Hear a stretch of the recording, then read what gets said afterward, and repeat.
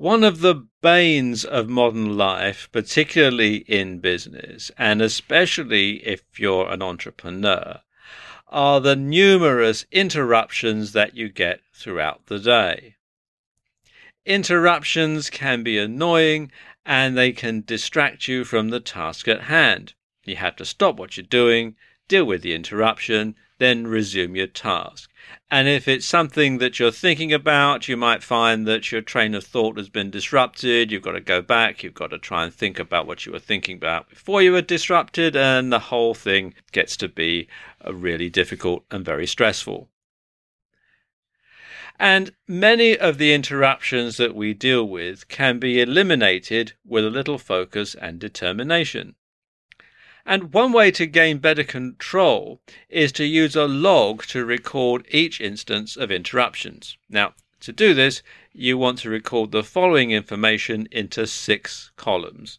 So just take an ordinary piece of paper, turn it sideways, draw some lines down, and then write these things down as and when they happen.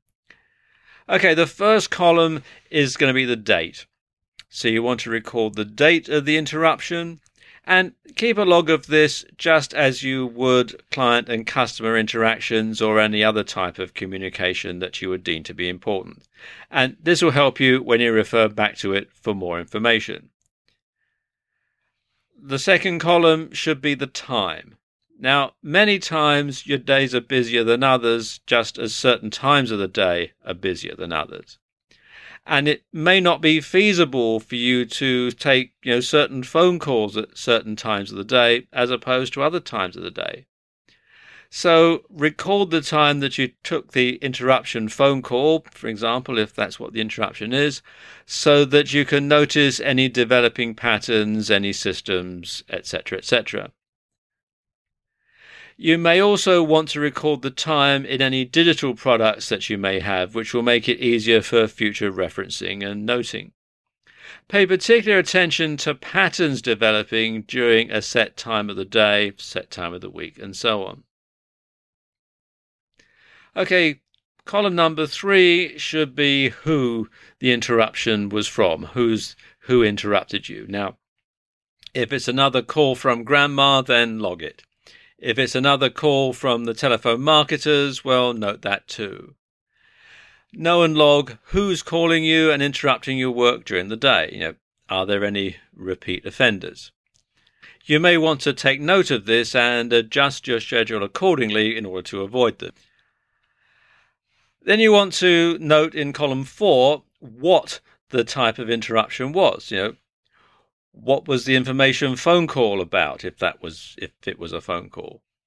Is it business related, or is it just plain idle talk?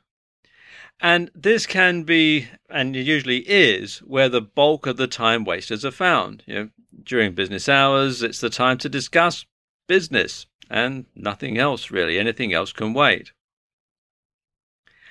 And work-at-home entrepreneurs in particular are often the unfortunate victims of people assuming that they're not working because they're at home.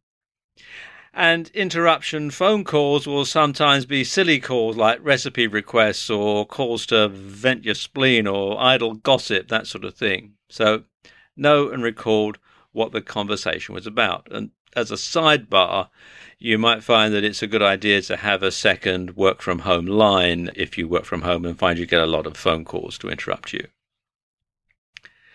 In column 5, you want to record the length of the interruption. How long are the phone calls lasting if you're getting interrupting phone calls? A few minutes here and there may not hurt, but it can add up quickly. You should be firm yet gentle when you're trying to end an interruption phone call that are fruitless for your business. In column 6, you're going to put a rating. And you want to rate the phone call or other interruption based on the previous factors along with a grading scale similar to this. So anything that was crucial gets an A rating, B is important, C is little value, D is no value. And plan to record this information for about a week or so to get an accurate measure of what's really happening. If it was worth your while, then rate either high or low based on your own preferences. And this will help you to better determine where your time goes and how it's being utilized.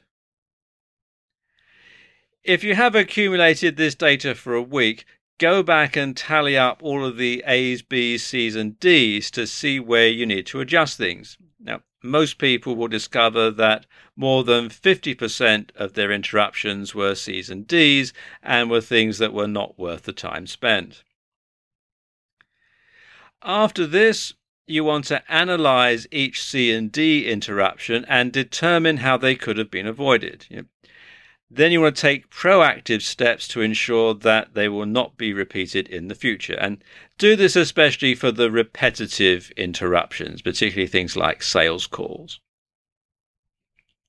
And many times people will come to you for information that they could have located themselves. To remedy this, show the person how to find the information themselves, or they're going to continue to interrupt you to come and get it. It's easier for them this way, but harder for you and your available time. Teach them how to get what they need on their own, and then you can devote your time to things that are more important. So there you go, just a few ways that you can avoid interruptions during your working day.